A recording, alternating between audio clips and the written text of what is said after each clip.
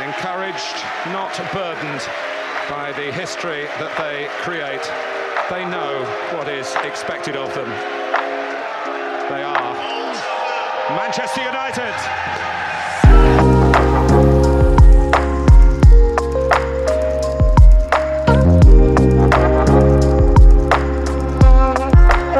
Welcome, listeners, to another episode of Freaky Fledglings. We are back with the standard starting lineup of Nathan Heinschel and Polly Questel. Fresh off of watching Manchester United's 1-0 win over FC Kobenhavn. And Nathan, a 2-1 we'll start win. with you. In 5 words or less, describe the match that we just watched. This team is ass. That's 4. Polly, you I want to saved your follow that word. up? Utter shit, then pandemonium. Fair. Yeah, it was pretty bad. I would say that first half was like borderline unwatchable at times. Manchester United I wouldn't say at times. Colin texted us at halftime and said, Nathan, can you take over doing tweets because I have to go throw my TV into the river so I don't have to watch this anymore. Like, Yeah, it that was started out as a consistent serious 45. text and then said, I have to run an errand. That errand is throwing my TV in the river. Yeah. I should clarify, the closest river to me is about a 25-minute drive away. And it is not the Mississippi River. He was really trying to get out of watching the second half. Yeah. 50-minute round trip. But, I stuck around and Slabhead saved the day. And then Andre Onana saved the day when we tried really hard to ruin the day again. A little peek behind the curtain. I already had the picture meme chosen, loaded into the tweet with the phrase, "This team is ass," right as Andre Onana made the save. And I had to delete the tweet real fast and then go in all caps on the Busby Babe Twitter account, like, "Oh, no. Let's That's the vibes. The thing is, like, and it seemed like every other, United account that's within the circle that, we follow and participate in on social media is kind of on the same page of this team is ass. And the results for the last 3 matches have not changed that. If anything, it's reinforced that ass position. A frustrating amount of ass. I mean, here's the level of ass we are. Is that second half today was like top 2 halves United have had this year, depending on where you put and like 2 halves against Crystal Palace's like F team. And I think the biggest reason for that is Copenhagen got tired. Like they were pretty much outplaying Manchester United for the first 40 minutes. Copenhagen got tired. United put on a guy who could actually pass the ball forward. That helped. They also then put on a left winger who is direct and runs at people and just has that fearlessness about him.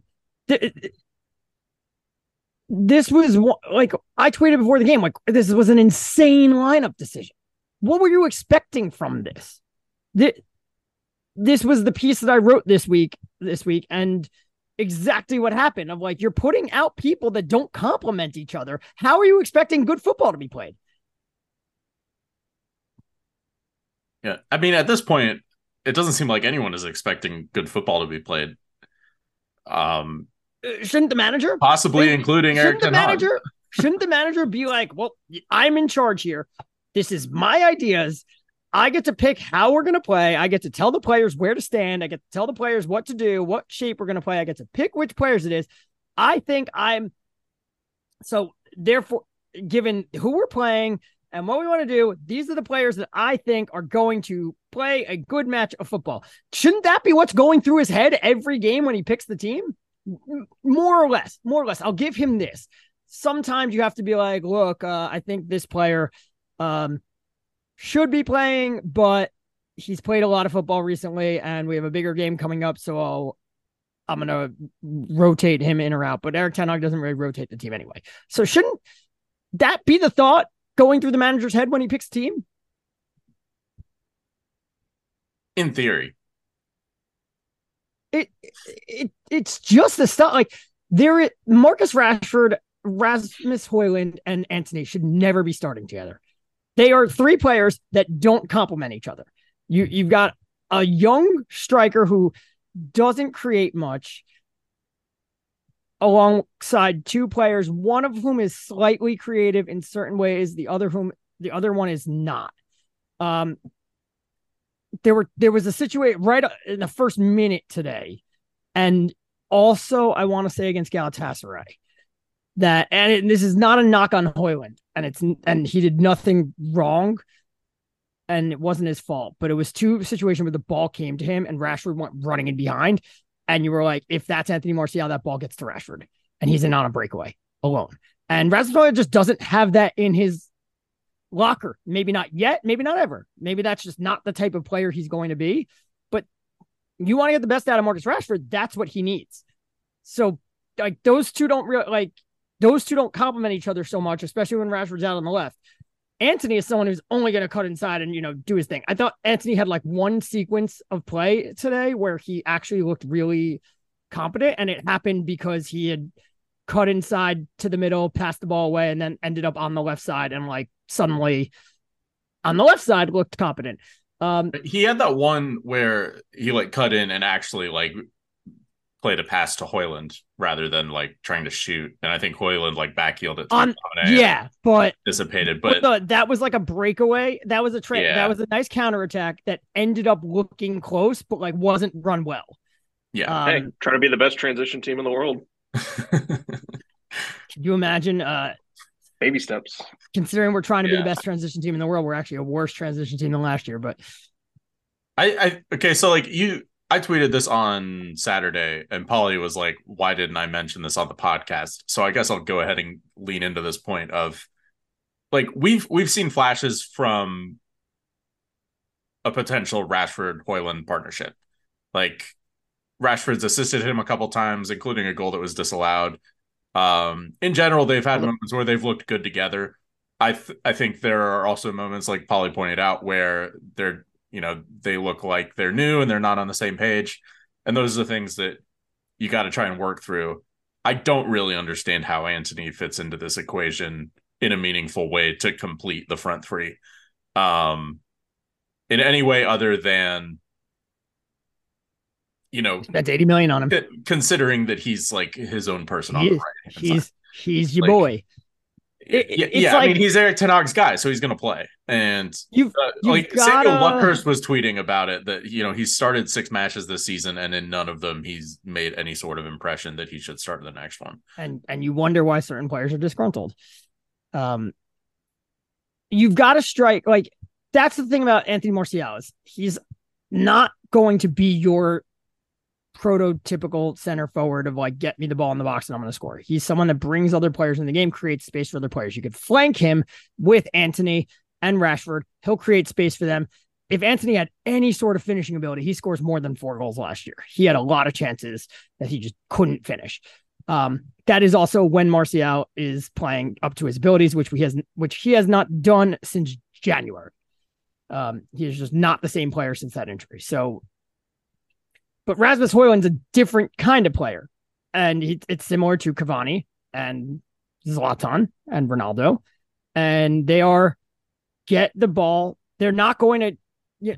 Højlund does some good hold up things, but there's a difference between hold up play and link up play, and he's good at one and not so much the other.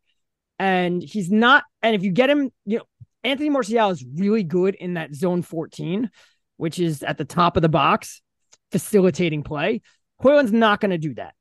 So you need a striker not a striker. You need players that are going to get him the ball in the box, top of the box, in the box. And that comes to probably the biggest persisting problem, I mean, over the last few years, but definitely these last few matches, is that regardless of, what Eric Ten Hag maybe sees from this front three and what he can get from it, he's not going to get it with the midfield.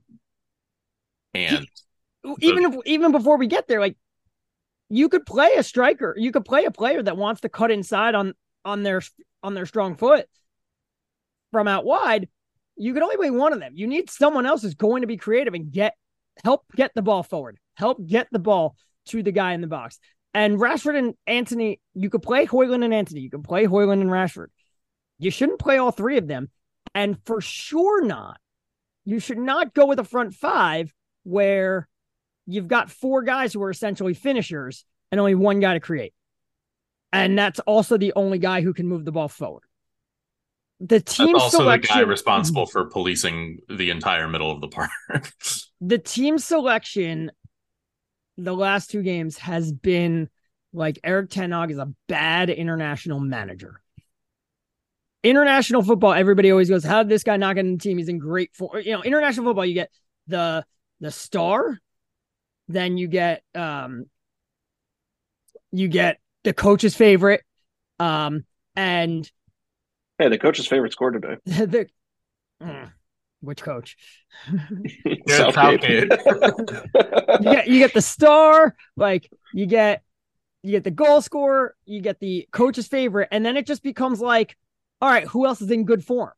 And then the coach picks them because they're in good form. That's who the fans want to see. And there's no concern about do these players work well together. And that's why Gareth Southgate's so hated, because he goes, well, my star is Harry Kane.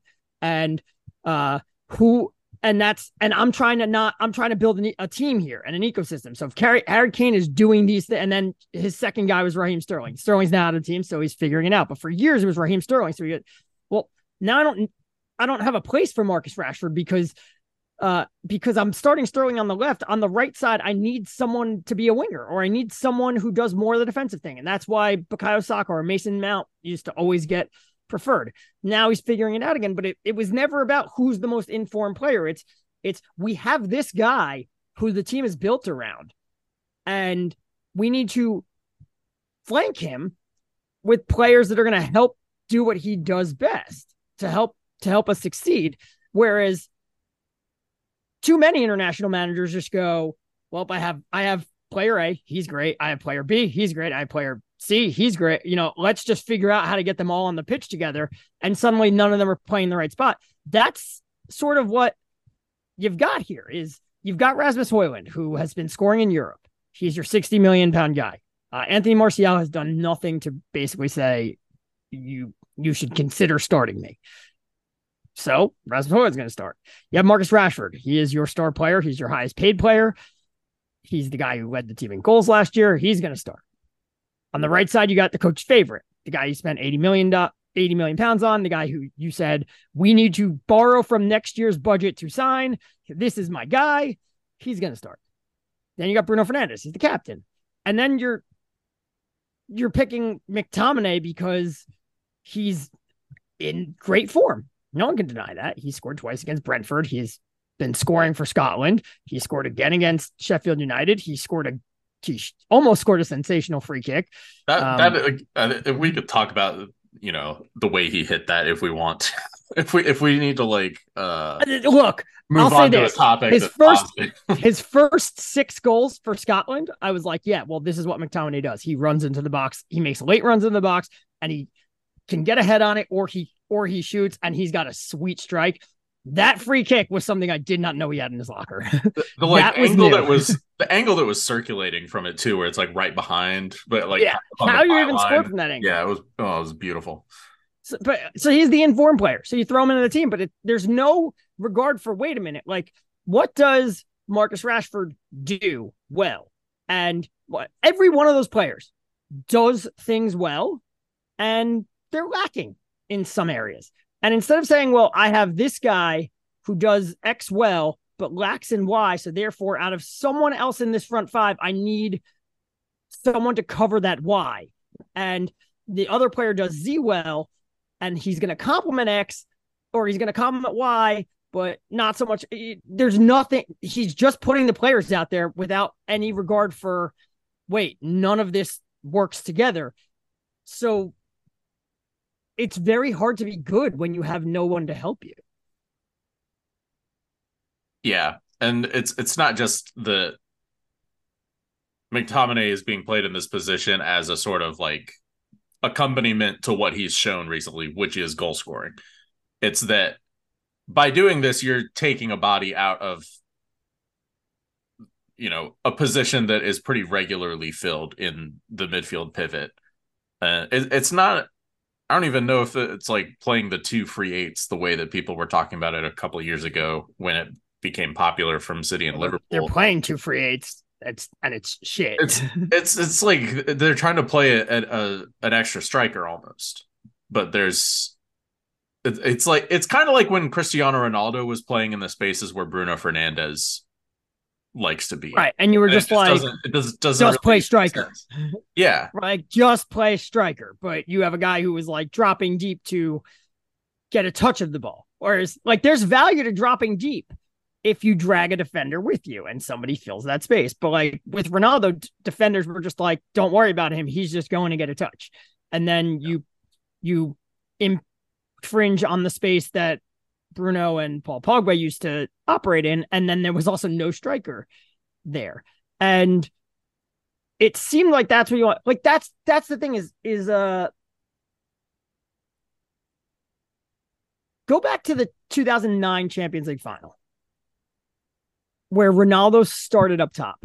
I'd rather. And Ronaldo started up top and Rooney started kind of on the wing, and Park was there, and Ronaldo was like was ineffective that game, basically invisible. And the guy who I watched the game with was just like, well, yeah, like you know, all season you've had, for the last 2 years, you've had Rooney and Tevez and Ronaldo making third man runs into the box. Like when Ronaldo wasn't doing things on his own, when the team was building up, you had Rooney, Tevez, and Berbatov, but like Ronaldo then making the next run in. And it's like, and there's a huge difference between making that third man run and being the first man in there. And with McTominay, his strength is making those late runs into the box from deep, but he can't play in midfield. So when everybody says, well, the solution is you got to push him higher, you can't push him higher if he can't be, if you're pushing him into like that number 10 position, now he's like the second man in, which changes things again. And it's a different dynamic, but also you need to be able to pass. You need to be creative. McTominay had 17 touches against Sheffield United in an hour as a midfielder. That's bad. Rasmus Højlund had like 12, which is atrocious. But like, who's Rasmus Højlund going to link up with?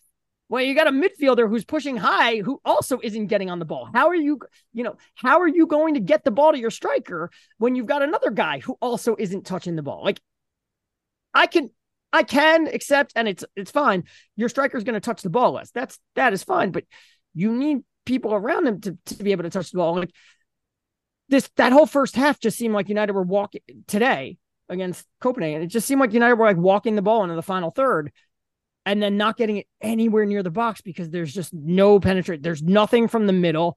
You're not getting much from Amrabat. You're not going to get much from McTominay. Like it's only Bruno, but Rashford's pinned out wide so that Sergio Reguilon can come in and be the narrow underlapper.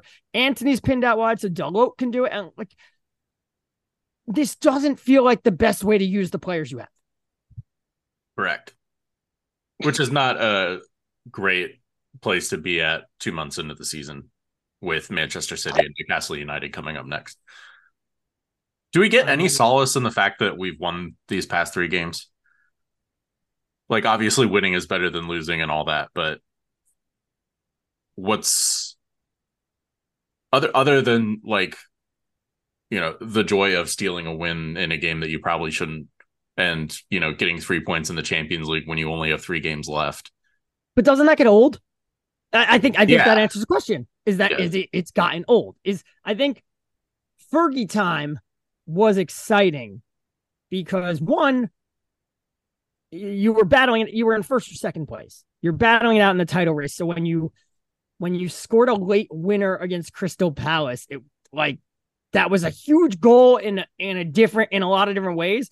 But also, you kind of knew that next week would be a different story. No matter who you were playing, whether it was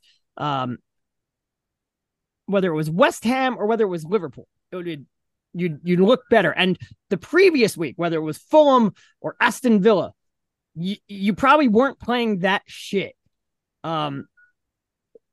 when it's every single week, it gets old. This is United's. You gotta have the 4-0 FC periods as well. Right. This was United's. Yeah, and think about how many like Fergie times happen like late in the season when the 4-0 period always runs out because by April everybody's running on fumes. So those goals mean even more in April when you're in the thick of a title race. Not so much in September and October, but think about this is 15 games now. How many games have United been the better team? And one of those games was against Crystal Palace's C team. That's like the most definitive one. I think you could argue that that's the only game where they've been the better team. You certainly 100% can. Like I said, this afternoon, second half was like a top 2 half of the season. And whether United were playing Manchester City next or they were playing Fulham next, what confidence would I have that it's going to look any different? You know, I saw that team today and I was just like, really? Like, this is what we're doing? And I said, well, the one thing I could say is that Sheffield United, for as bad as they are Premier League bad. They are probably right up there with the top teams in Denmark. And the team, it speaks to the quality of the Premier League. Remember, Sheffield United won 91 points in the championship last year. They finished 11 points above the next best team. The bottom teams in the Premier League are a lot better than most of the teams in Europe.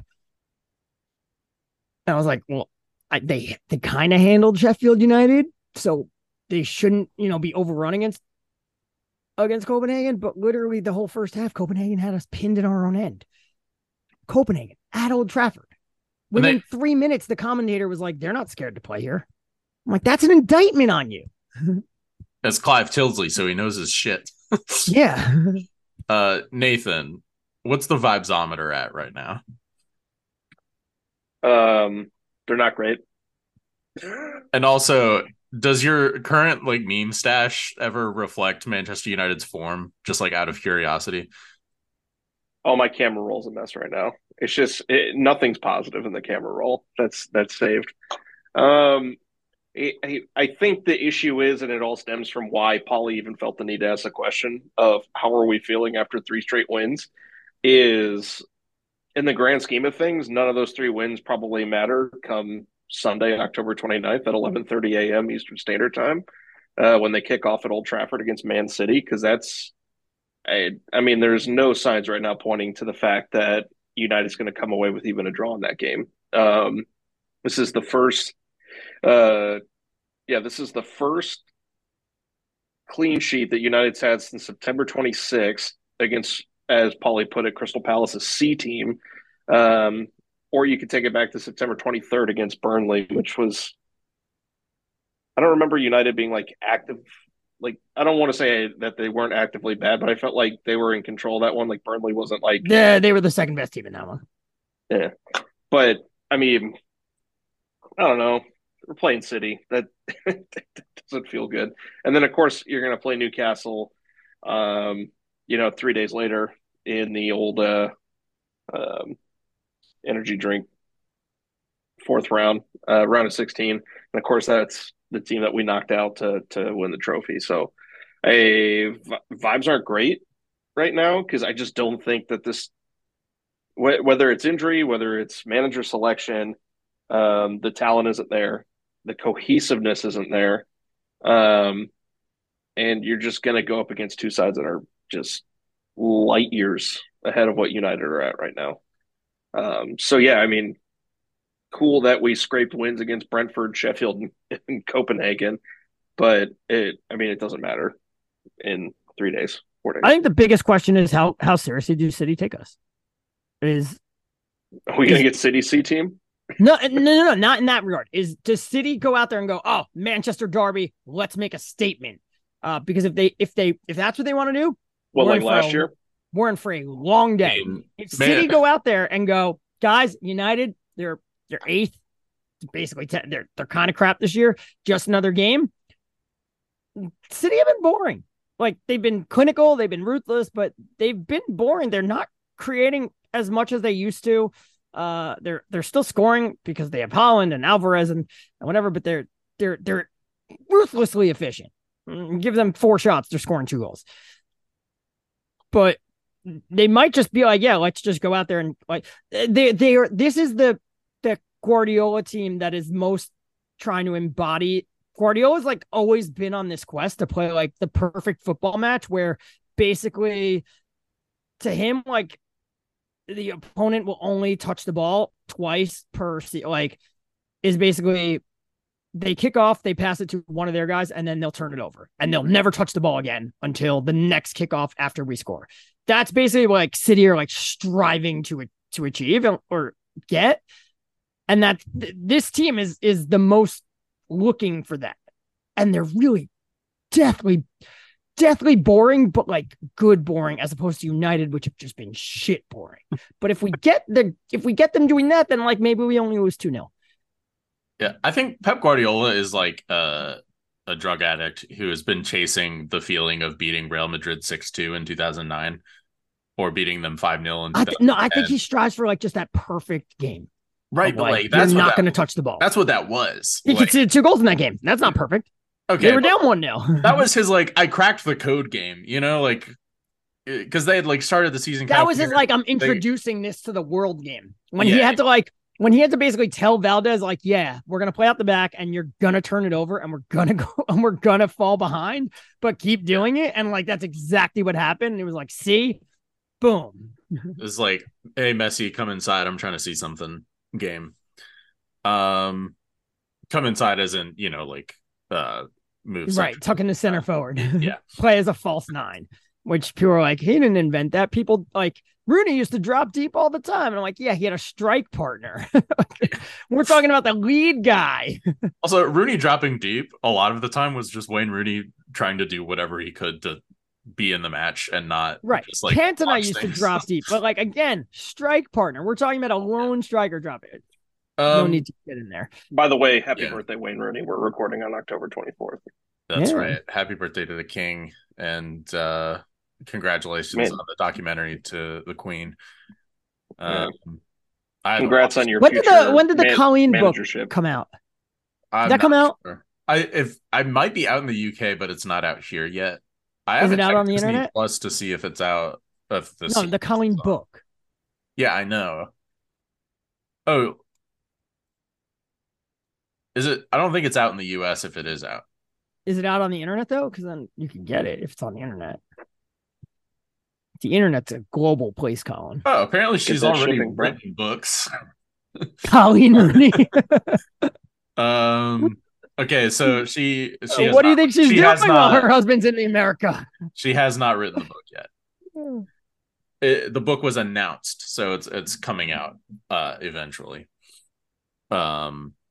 Yeah. Also, all right, let's ask this question. Let's be crazy when he's interim manager in a year and a half. Serious question again. Uh-huh. If United had gotten 60 million more pounds in player sales this summer, would they have the 9 points that they just got in their last 3 games? So you're saying Maguire and McTominay? There you go. Well, I mean, probably not. We could potentially be in a worse situation depending on who else was brought Benjamin Pavard heading the ball in, you know? It could be, but based on the guys that we've signed, who's to say that they would be? Well, to be fair, I don't know. Should Amrabat have even been subbed out of this game? I thought that was a curious move, but I also was like, well, here's the thing about Amrabat. So I have a draft. A couple weeks ago, I wrote something that's now sitting in the Quest Thoughts drafts because it was about moving Bruno deeper because we weren't moving the ball forward, and basically being like, this is not the best use of Bruno Fernandes, but he's the best man for this job. And because you have Mason Mount and Hannibal Mejbri is looked bright, like play them further forward, and you could put Mount on the right wing, etc. And you'll probably create more than if you ask Bruno to play further forward, and he ends up dropping deeper to push the ball forward anyway. And I wrote this edit piece being like, I wrote an edit in there. I literally went, I have to do a little bit more work on this on like Thursday, and I didn't get around to doing it. So I was like, I'll do it on Friday. And I woke up that Friday and they were like, Anthony's back. And I'm like, great. Now I got to like change a lot of these things. Cause it was all based upon like Anthony being absent. But there was a portion where I wrote, cause I had started it on Tuesday. Wednesday, we played Crystal Palace in the League Cup and Amrabat made his debut. And I wrote like, oh, like the answer is Sofian Amrabat. Put Sofian Amrabat next to Casemiro, solves all these issues. I went, but what if like, Casemiro is done? Well, not that. Dive into the numbers, and it was like Amrabat did all these things, but like nothing really happened. And then he came into the team the next, and it was like, all right, he's at left back. Then he kind of played at central midfield, and it was like he's doing those things that like catch the eye, but in terms of like, is he making incisive pass? No. It's like he does all these things like what's happening, and it's like not much. So I've been on the like Amrabat is good and objectively a good player to have and a nice depth piece, but I'm totally understanding why United did not want to buy him permanently and why they were like, we're not, and like why they're kind of leaning towards not making this a permanent signing. That's right. It is just a loan. So, you know, we could avoid. It's like he's a good player for this, but like he's not the answer here. So I was surprised that they took him off today because it was like, oh, you're putting on McTominay, like you're now going to drop McTominay to be your number 6, which like we all know that's not what he is. And it's like, he's on the pitch to make runs into the box, not be your deepest man. It kind of reminds me of the time that we started Bruno Fernandes as the number 10 at the top of the diamond, and he finished the game as a center back. So from that perspective, I was like, why is he coming off? And actually, like, what are you doing to help us win this match perspective? I was like, yeah, well, what is he doing? Like, we could take him off. I think, I mean, it obviously sucks that we're kind of in the, you know, a position we've talked about a lot over the years of what else do we really do with this midfield? And, you know, maybe this could go back to your thing about player sales and Fred, but would an Amrabat Fred midfield really be that much better? Are we having this conversation? Are we ready to have this conversation? I'm ready to have this conversation. I don't know if everybody else is ready to have this conversation, but I'm ready to have the we miss Fred conversation. I'm not. We definitely miss Fred.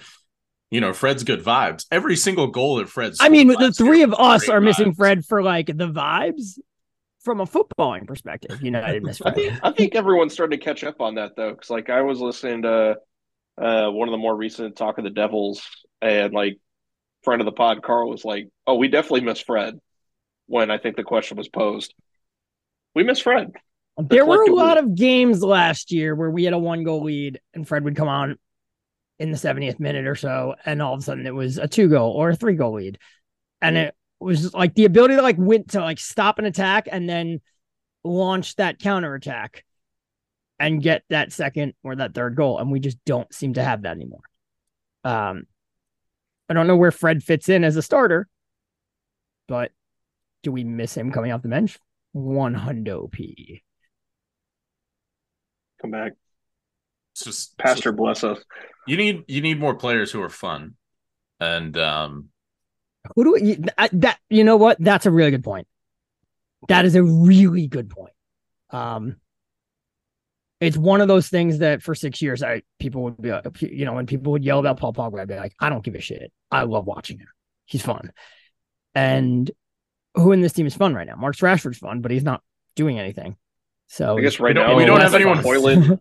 We don't have anyone fun who can get Rashford the ball. Hoyland's fun. Hoyland's fun when he gets the ball. Doesn't get the ball. Wan-Bissaka is fun because he does cool shit. He makes cool tackles and stuff.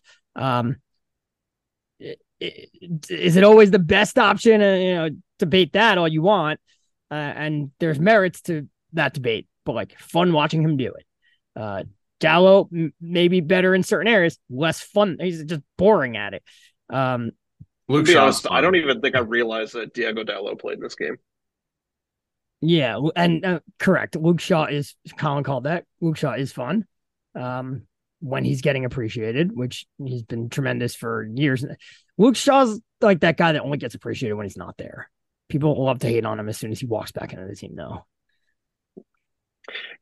Luke Shaw for me is kind of like a bunch of God. It's like been a decade now. I remember suggesting that Peyton Manning should win the MVP the year that his last year at the Colts when he was hurt and he didn't play at all that season. Oh yeah, and they were terrible. And they went from like a 14-win team to a 2-win team. 1 or a 2-win team, and I was like, he should win MVP just because of that.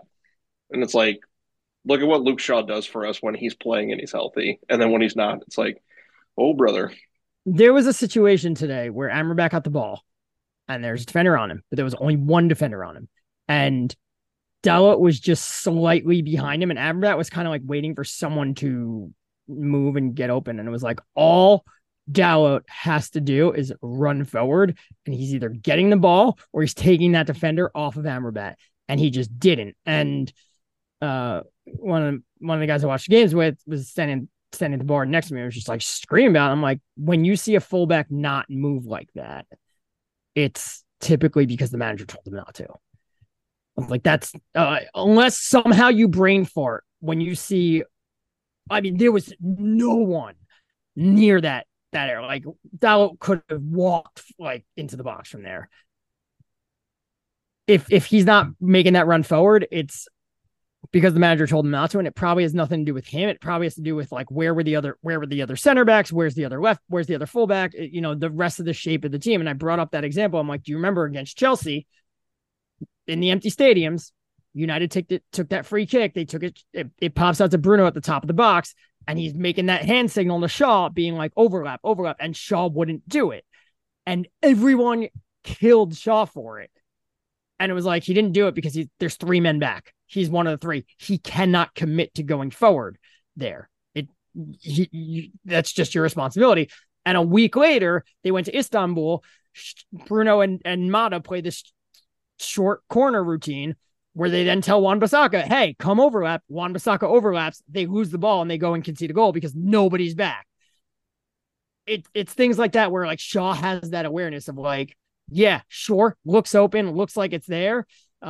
Maybe Dalot had it there too, and that's why he didn't overlap. But like those are the kind of things that you just miss with Luke Shaw. Right. There. I mean, one of the positives is that players are starting to come back from injury. I think the injury excuse is no longer really carrying the weight that maybe it did at the beginning of the season when results started to turn.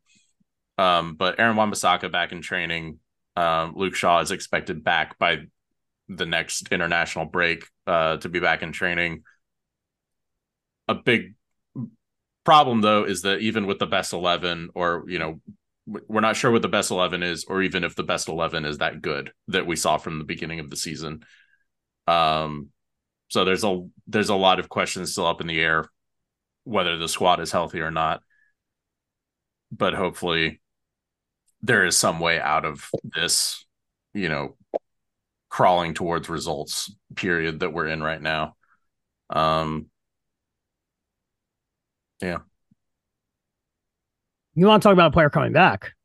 Let's talk about the player that came back. Who's back in the defense now? And suddenly we're looking much more solid. Harry Maguire. Suddenly we're looking much more solid. Turns out that a player who was bad in a season where everyone was bad is not actually the worst defender in the world. Yeah, he's actually pretty good. He's played well these last 3 games. I think the leadership quality is showing out a little bit too, not just like in terms of organization. They've been lacking that badly. But so like when we had Carl on the pod a couple of years ago, it was after the last full Ollie season, and he was kind of talking about the things that United miss without Maguire on the pitch, or some of the things that like stick out about him in training. And just like how much he swears at the players, how much he's vocal, how much he's just like really trying to be that sort of like classic sort of captain, like what you think of in your head, the sort of Roy Keane type of player. And I think it's kind of weird how it's been used against him so much that, or like, people will like make the point that he doesn't get in the ref's face enough like Bruno Fernandes does, or he doesn't do enough of those sort of captain things, when the reality is that he is probably the more tempered person in that respect, that you would want to be, a leader in your team. The narrative around him for the last 2 years has just been really sad, for a lot of reasons, but it's starting to, I wouldn't say right itself, but the way that he's sort of like getting this little bit of a comeback, the way that he's still played well for England, it's just, it's fun to see. I mean, without question, defensively, him and Varane are the best pair that we have. They do not concede goals when the two of them are on the pitch. It means he has to play on the left side, which is his better side. Ten Hag doesn't want him playing there for whatever reason. I don't know. He claims it's an agility thing or a rest defense and whatnot. But now you have a situation where your two best center backs, when everyone's healthy, are two left center backs. Right. Well, and that is the other thing, is no center back on United passes the ball forward at a higher percentage. Like, more of his attempts go forward than any other center back. Harry Maguire is number one, and it's not close for number two. Like, it's just ridiculous how much more he passes forward. I would like to say that to fit Ten Hag's style of play, like, your two best fits are Maguire and Lisandro Martinez, but we don't know what Ten Hag's style is because it's been a year and a quarter of it. I'm like, what the hell are we watching? I hope it's not this. It's been a year and a quarter now. We've never really seen coherent, good football. Like, we saw wins, but whatevs. He is the one that steps up the most to be aggressive, whereas Martinez and Varane tend to back off, especially like when the ball's in the air, when they have those big long clearances. The fact that like Maguire steps up and wins the header, whether he wins it to a teammate or not, but snuffs out the attack right there, is such a value to a team. Whereas Martinez and Varane would tend to, all right, bring that down and settle it down on your feet, and then we'll take it off your feet. But a lot of times that required backing off. Sometimes it didn't work, and they played more in their own box, different styles. But it's a huge asset for United to have someone that steps up and just wins those headers and keeps the ball in the other team's half, or keeps the ball out of their own box as often as he does.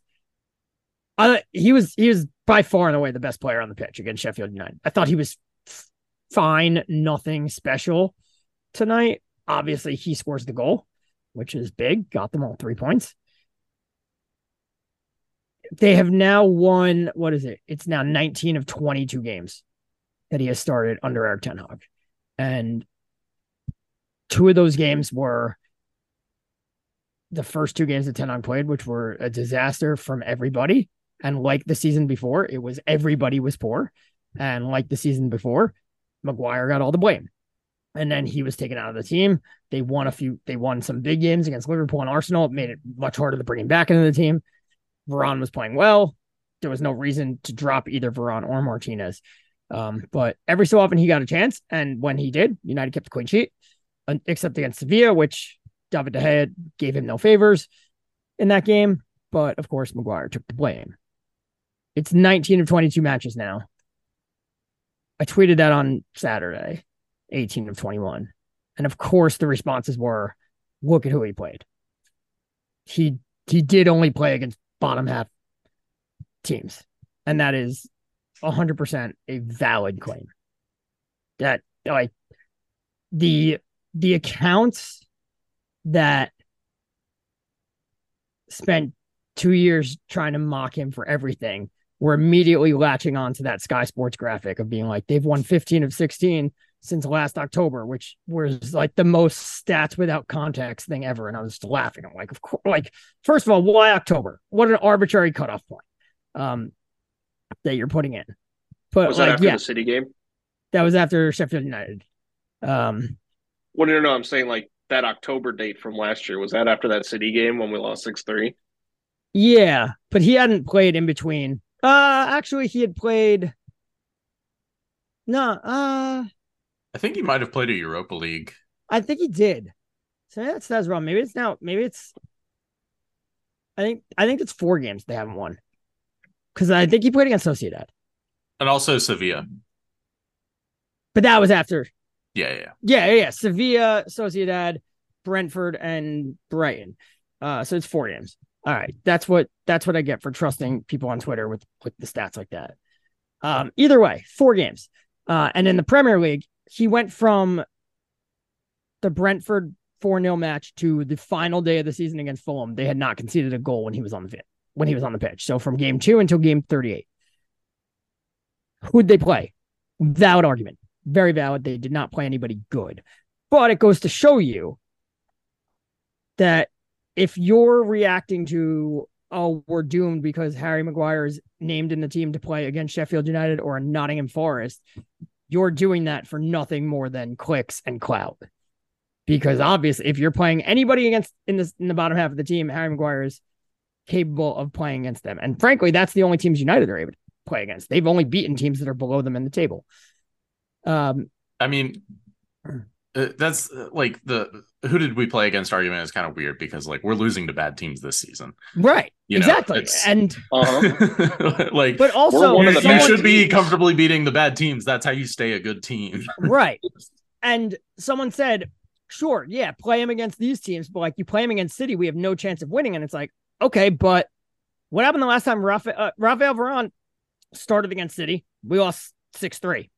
He left at halftime he left in the first half when it was 3-0. Victor Lindelof has played against City plenty of times, been terrible. Lisandro Martinez has only started 1 game against City, conceded 6 goals. Like all the other defenders have failed against City. Harry Maguire started 6 games, 5 or 6 games. I think he started the Ralph Ragnick one where Bruno and Pogba were both false nines or whatever.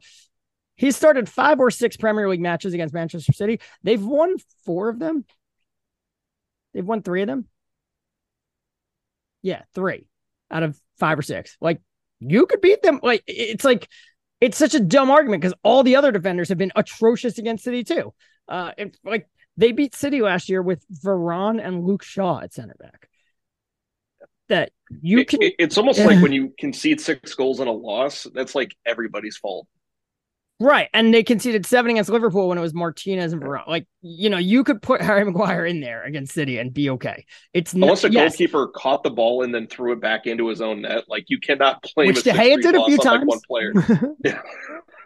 Yeah. Silly gooses. Let's hope for everyone's sake that it's not another 6 goals this weekend because it'll be more than just Maguire that's catching shit. And, going forward. It is a must win, though. That's the scary part is again, like you remember like 75 points. You want to build on that. In order to build on that, you need to replicate 75 points and then take a few of the games where you drop points and turn them into more points. And if you look at the corresponding fixtures that United have played this season, they are already 4 points off the pace. And you beat City at home last year. You got to win that game because you need to turn points. You need to turn drop points into points, not points into drop points. Yeah. And, the way the top 4 is looking right now, it's, if not beyond reach, it's going to be really, really hard to crack into giving the quality of the teams that are up there right now. It's like City probably have a two teams they're title contending with now with the way that Liverpool look. And just given the regimen of that team under Klopp, I would expect they're here to stay playing well. And then Arsenal, potentially Tottenham as well, playing, good football and still winning games. It's just going to be a tough uphill battle. But how are United 1 point beyond Newcastle? Well, Newcastle lost like 3 games in a row to start the season. Right. But that's because they played Brighton, Liverpool, and City. Yeah. Newcastle had we have a hard schedule excuse, and then as soon as their schedule lightened up, they've been flying. United, everybody said United have a hard schedule, and then their schedule lightened up, and they have not kicked into another gear. They have a -2 goal difference. Also, yeah, I mean, Newcastle are good. It felt like a matter of time before they bounce back. But also, I think beating PSG the way that they did is quite the confidence booster. We can attest to that. Yeah. All right, that is going to do it for us today. We will be back next Wednesday after the derby did I say Wednesday? Next Monday to talk about the Manchester derby and preview the Newcastle game. So yeah, thanks for listening.